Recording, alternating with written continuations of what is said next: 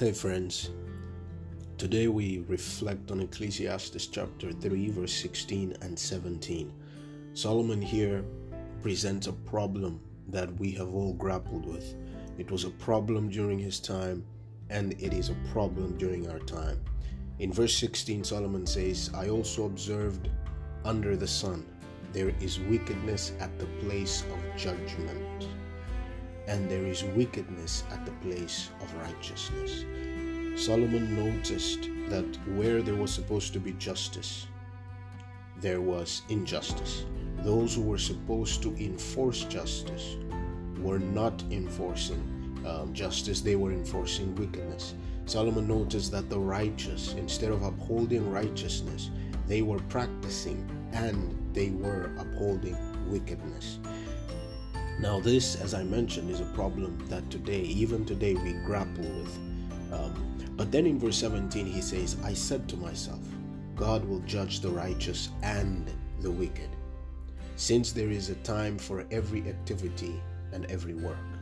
And so Solomon does end by telling us that although we see just injustice where there should be justice, although there are people who are supposed to ensure that justice is served, especially those in leadership position, whether it is at the church. Although there are people who do not uphold righteousness, there are people who corrupt the ways of the Lord, and perhaps in the courts there may not be justice, perhaps the government itself there may not be justice, but Solomon says, do not worry, God will bring in justice. There is a time for everything, and God is going to bring in justice. I would like to end with a verse or several verses from Isaiah 35.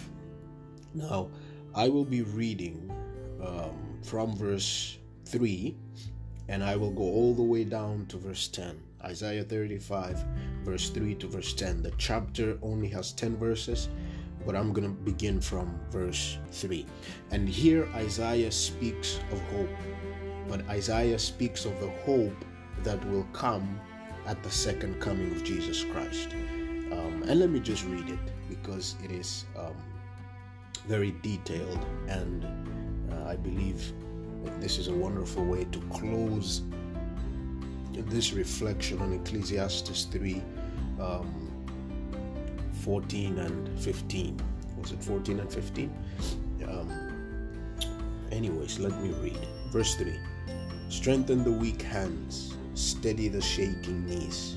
Say to the faint-hearted, be strong, do not fear.